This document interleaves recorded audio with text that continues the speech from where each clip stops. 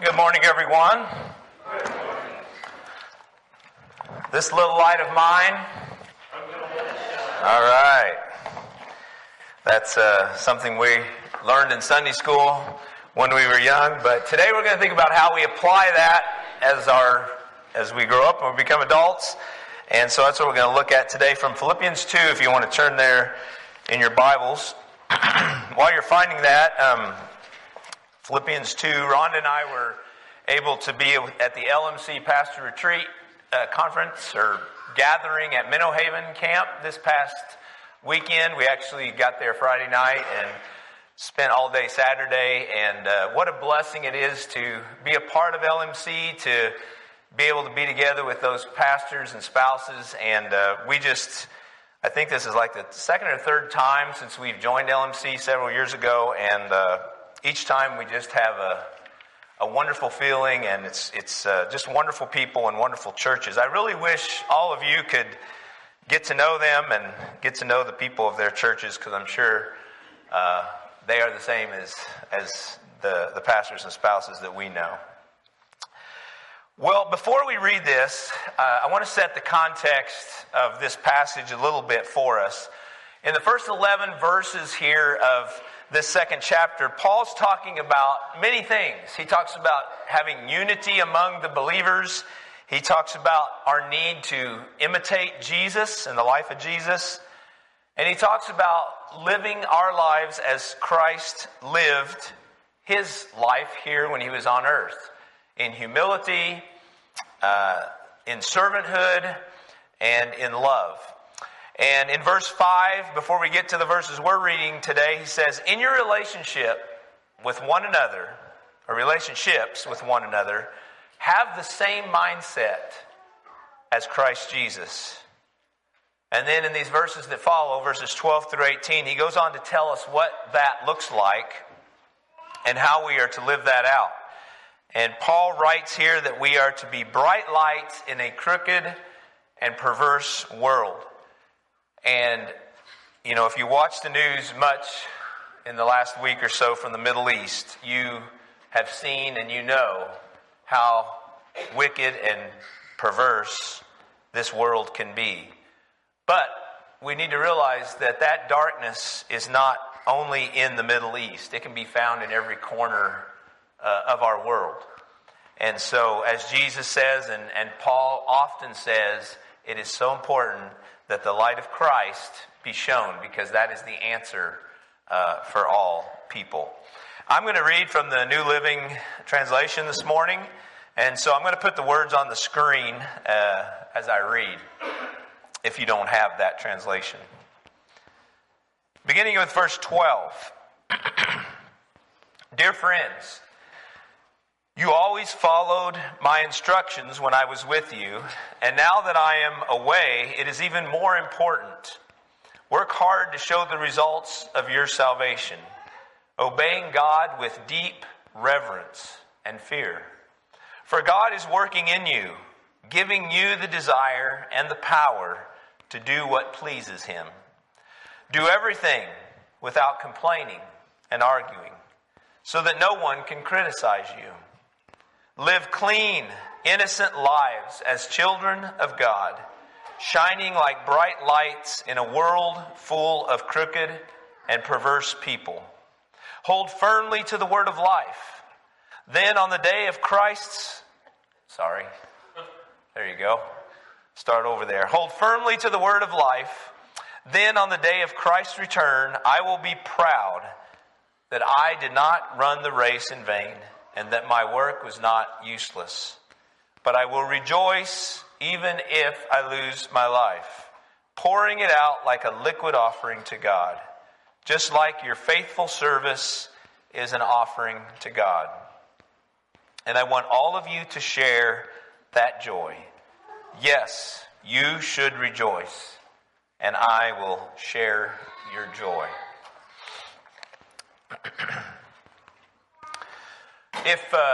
If someone would have come up to you this past week and asked you the question, what is your greatest desire in life? What would your answer have been to them? I'll give you several seconds to think about that. What is your greatest desire in life?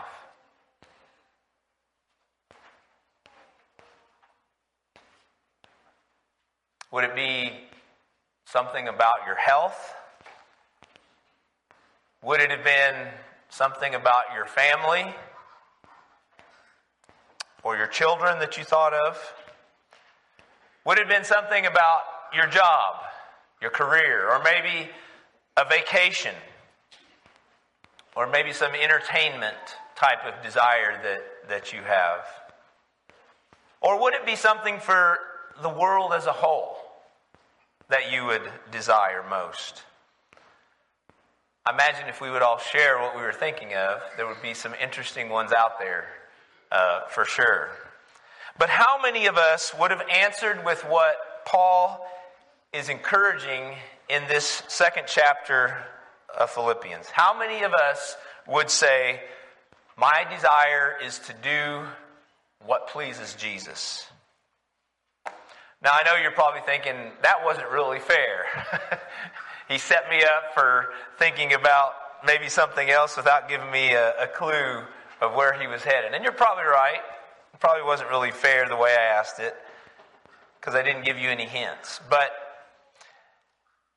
And it's okay to desire some of those things that you thought of. But what these verses are encouraging us with is that our first desire should be to please Jesus Christ and to please God in this life. And then those other desires that we maybe thought of or that we have, they can fall into place where they need to be. If they are desires, of course, that are not disobedient to what God's desire would be for you. Well, in verse 12, Paul writes about living a life that shows the results of our salvation in Jesus. Talks about obedience, about reverence, and about being sensitive to the will of God in our lives. In other words, giving up of ourselves and giving ourselves wholeheartedly to the Lord. Reminds me of a story I heard one time about a pastor who went out to see and visit a farmer from his congregation. He asked the farmer, he said, if you had a horse, would you give it to the Lord if the Lord asked for it? And the farmer said, well, yes, of course I would. He said, what if the Lord asked you to give a cow, a cow? And he said, well, absolutely. How about a goat? He said, sure I would if the Lord asked me. Then the pastor said, well, how about a pig? And the farmer said, now, pastor, that's not fair because you know that I have a pig. You see, that represents our willingness to be all about the desires of God until those desires get in the way of our own desires. It's probably no mistake that verse 14, right after that, says, do everything without complaining and arguing. Because, that's how our flesh works. We often bring forth complaining if we don't get what we want. And we always have to be aware that our flesh is going to be like that, because our flesh is longing for pleasure and longing to be in control, thinking for its own self. And you see, that's what pulls us away from the desires of God so often, because we let our control issues get in the way of what Christ really desires for us, or maybe what Christ is calling us to, or what Jesus is telling us to do in our life or with our life. In short, we let our things get in the way of God things. And so, when Paul encourages us to hold firmly to the word of life in verse 16, he's giving us guidance there to find the things that people most often are searching for in life. And they aren't what most people think of.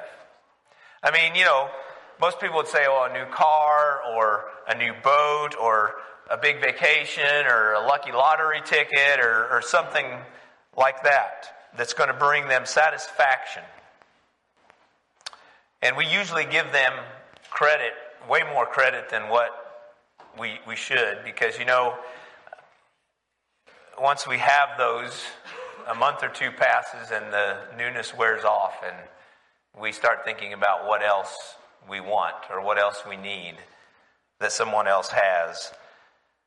And that's where envy starts to set in. We have these cherry blossom dreams sometimes of this, a different job that we think we want, or a different situation. If I was just in a different situation, or maybe had a different lot in life.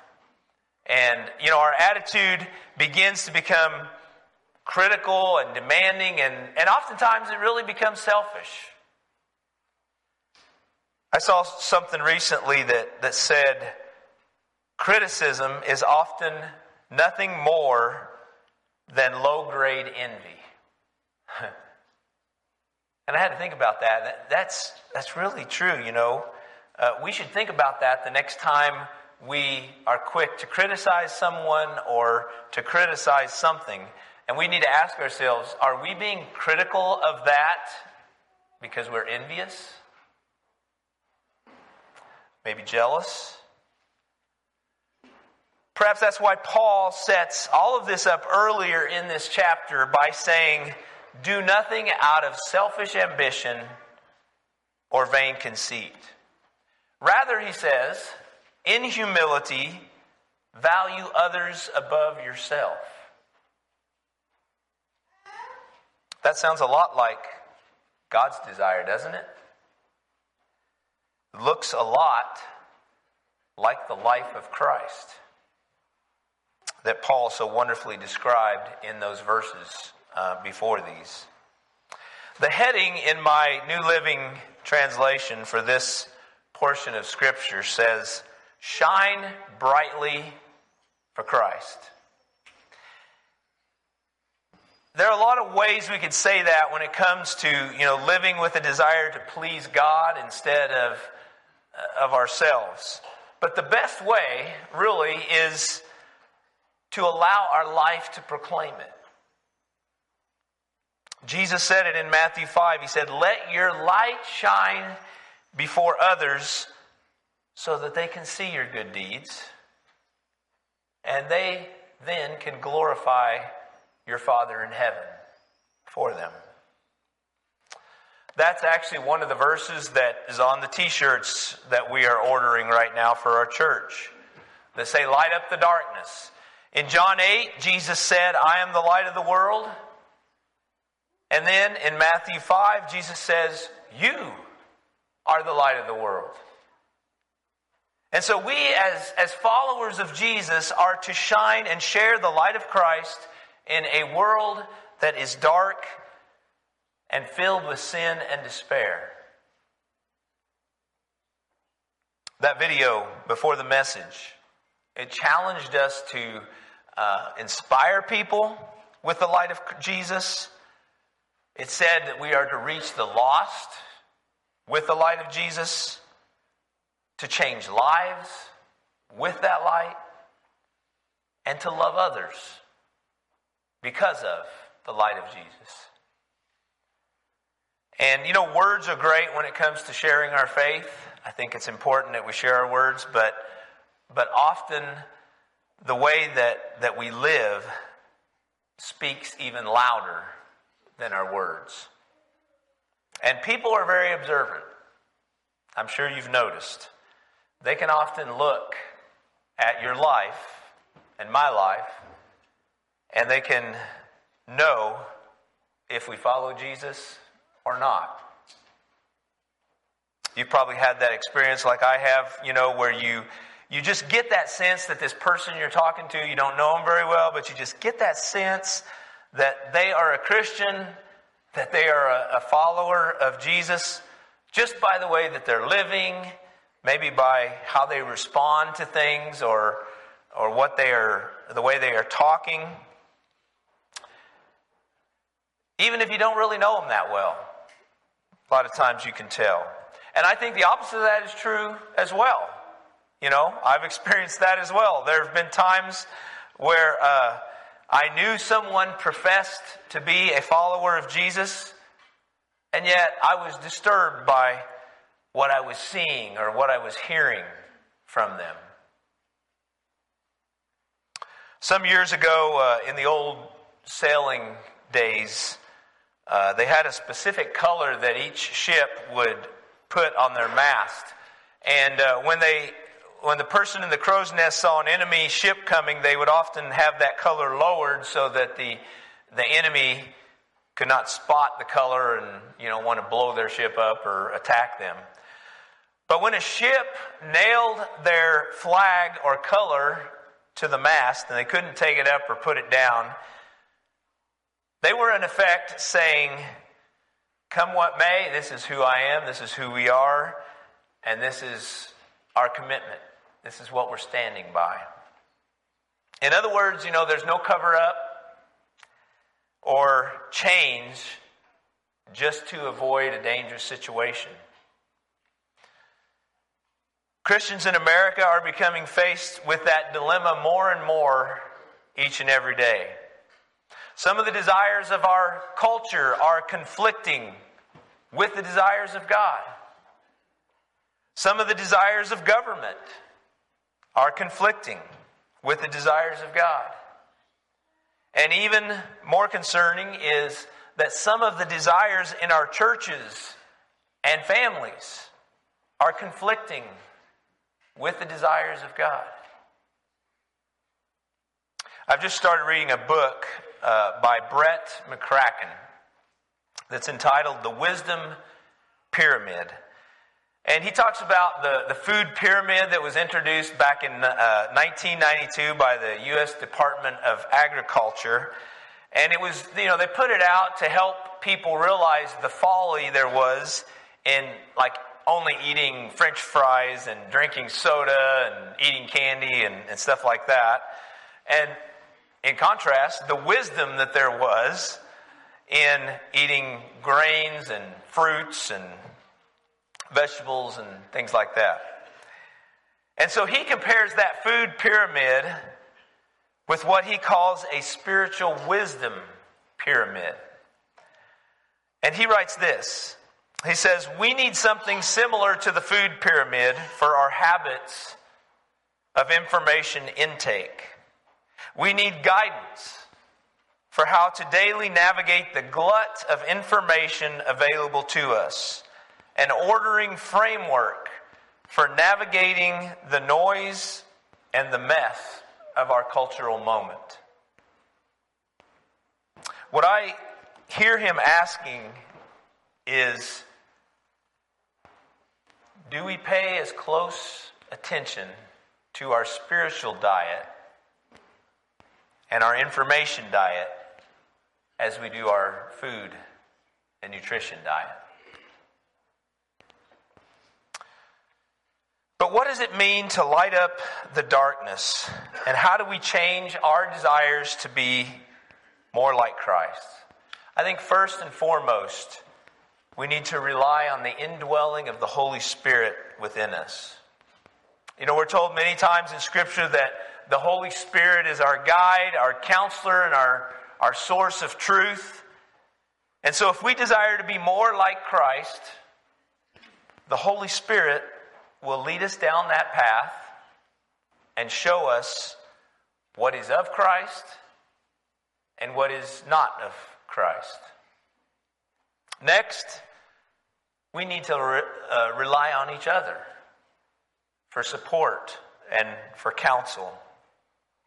We need each other in the church as believers for sharing wisdom and encouragement and trying to live out the light of Christ while we are living in a dark world.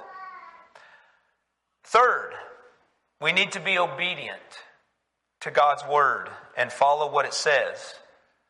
not just read it and hear it as a suggestion, but instead read it and hear it as a handbook for life. And finally, we need to show the kind of sacrificial love and servant's attitude that Jesus showed when he knelt down to wash his disciples' feet. And, after he had done that, he said, I have set an example for you that you should do as I have done for you.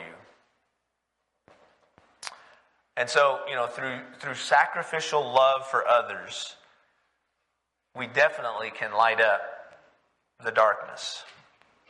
And so going back to that first question, what is our greatest desire in life? And does it line up with God's greatest desire for our life? Ultimately, these are God's desire and desires for us. This is what pleases God. This is what the wisdom pyramid looks like for us when we live our lives and give examples of what Jesus can do in someone else's life. There's wisdom from the Holy Spirit. There is encouragement from each other as believers. There is obedience to God's word. And then there is the living out of that sacrificial love for others in the name of Christ. That's how we can shine as bright light in a crooked and perverse world. Verse 12 in the NIV here says, continue to work out your salvation. And, I wanted to touch on that a little bit because that does not mean that we work for our salvation. Because we know that salvation is free because of what Jesus has done for us. What that does mean, though, it means that we are to apply it and that we are to live it out. And the NLT, New Living Translation, translates that verse to say, work hard to show the results of your salvation. Obeying God with deep reverence and fear. And of course, fear there means respect for God. Respect for God's will and God's desire. Reverence and respect for the Lord. So we need to nail our color to the mast. We need to stand firm in the ways of God, but we need to be sure to love in the ways of Jesus, in the way that Jesus loves others. And another thing we need to remember is that love of Jesus is not withheld from someone that is living in sin. I mean, Jesus loved them, hoping to build a relationship with them in order to help them leave that life of sin. And so often, we tend to just judge and move on instead of trying to build a relationship with that person and lead them to the light or help them understand the difference that Jesus can make in their lives if they leave that darkness and choose to walk in his light. In John 15, Jesus says, love each other as I have loved you. And then a few verses later, he said, you are my friends if you do what I command.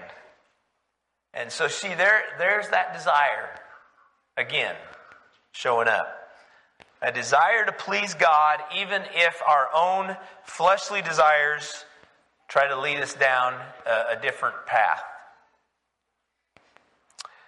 And so often, it is so easy to give in to that fleshly desire and that temptation to point fingers at other failures or somebody else's shortcomings. It's often hard to extend grace to them and love them back to where they need to be. But we must do it. because it's what God and Jesus desires for us. It's what Christ does. And so it must be what we do.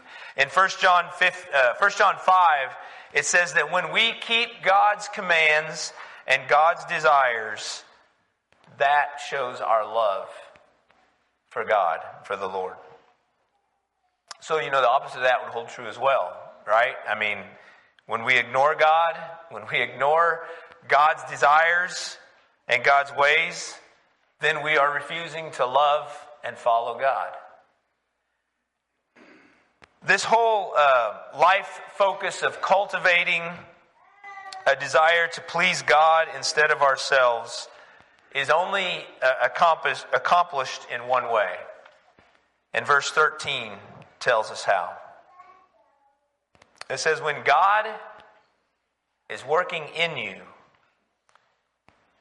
He will give you the desire and the power to do what pleases Him. How do we allow God to work in us? It's by having the same mindset, the same attitude, the same life goals that are shown to us in the life of Jesus Christ. And it goes back to being a servant, practicing humility, and being obedient to God's desire. And that's exactly what Jesus did for us on the cross of Calvary. His desire was to please the Father. And that was an extension of His desire to save all of us from sin, which is why He went to the cross. And so here's the question. How can we do any less than to give our all in order to please God and live for Him? I mean, in these verses, Paul even talks about himself being willing to pour out his life, give up his life as a drink offering, a liquid offering to God. And that's what these verses are encouraging us to do. Think about our life, think about our choices, think about our relationships, maybe think about our schedules, think about our attitudes, and think about whose desires we are most consumed by. Is it ours? Or is it God's desire for us? I'll end with verses 14 and 15 again. Let's stand and let's say these verses together as we end this morning. Philippians 2, verses 14 and 15. Join me. Do everything without complaining and arguing, so that no one can criticize you. Live clean, innocent lives as children of God, shining like bright lights in a world full of crooked and perverse people. Let's go to the Lord in prayer. Lord Jesus, we know that you yourself in your own words have said you are the light of the world. We also know that in your own words you have said that we are the light of the world. That communicates to us and tells us of who we need to be, what we need to be as we live in this world. So Lord, I pray that we would realize while we are out there in the world, which can sometimes, many times, show its dark side, I pray that we would realize that we have the light that many people need to get out of that darkness. And sometimes we think of light and dark in a physical sense, but Lord, we know that you are speaking to us in a spiritual sense. People living in a dark spiritual place, and they need the light of Jesus to just shine in their life. They need the grace of Jesus to be known to them. They need to receive that and just start to walk in the light of Christ that can be their guide and light their way. And Lord, I pray that all of us, as much as we know these verses, as much as we know this truth, I pray that we would be reminded of it in our own lives. As we face the dark corners of this world sometime, as we come across some crooked, perverse, and evil things and people, I pray that you would just help us to remember what you've called us to be. Help us to desire what you desire in our lives. And Lord, we do pray that you would help us to have a desire to live as Jesus has taught us to live and be the light in this world. Lord, I pray your blessing on each one as we go forth from here today. Pray your blessing on each family, each one watching online. Just pray that you would go with us, and may the indwelling of your Holy Spirit be our support and guide as we head out into a dark world with your light. And we pray all of this in the name of Jesus. And all God's people said, Amen. Have a great week, everyone. God bless.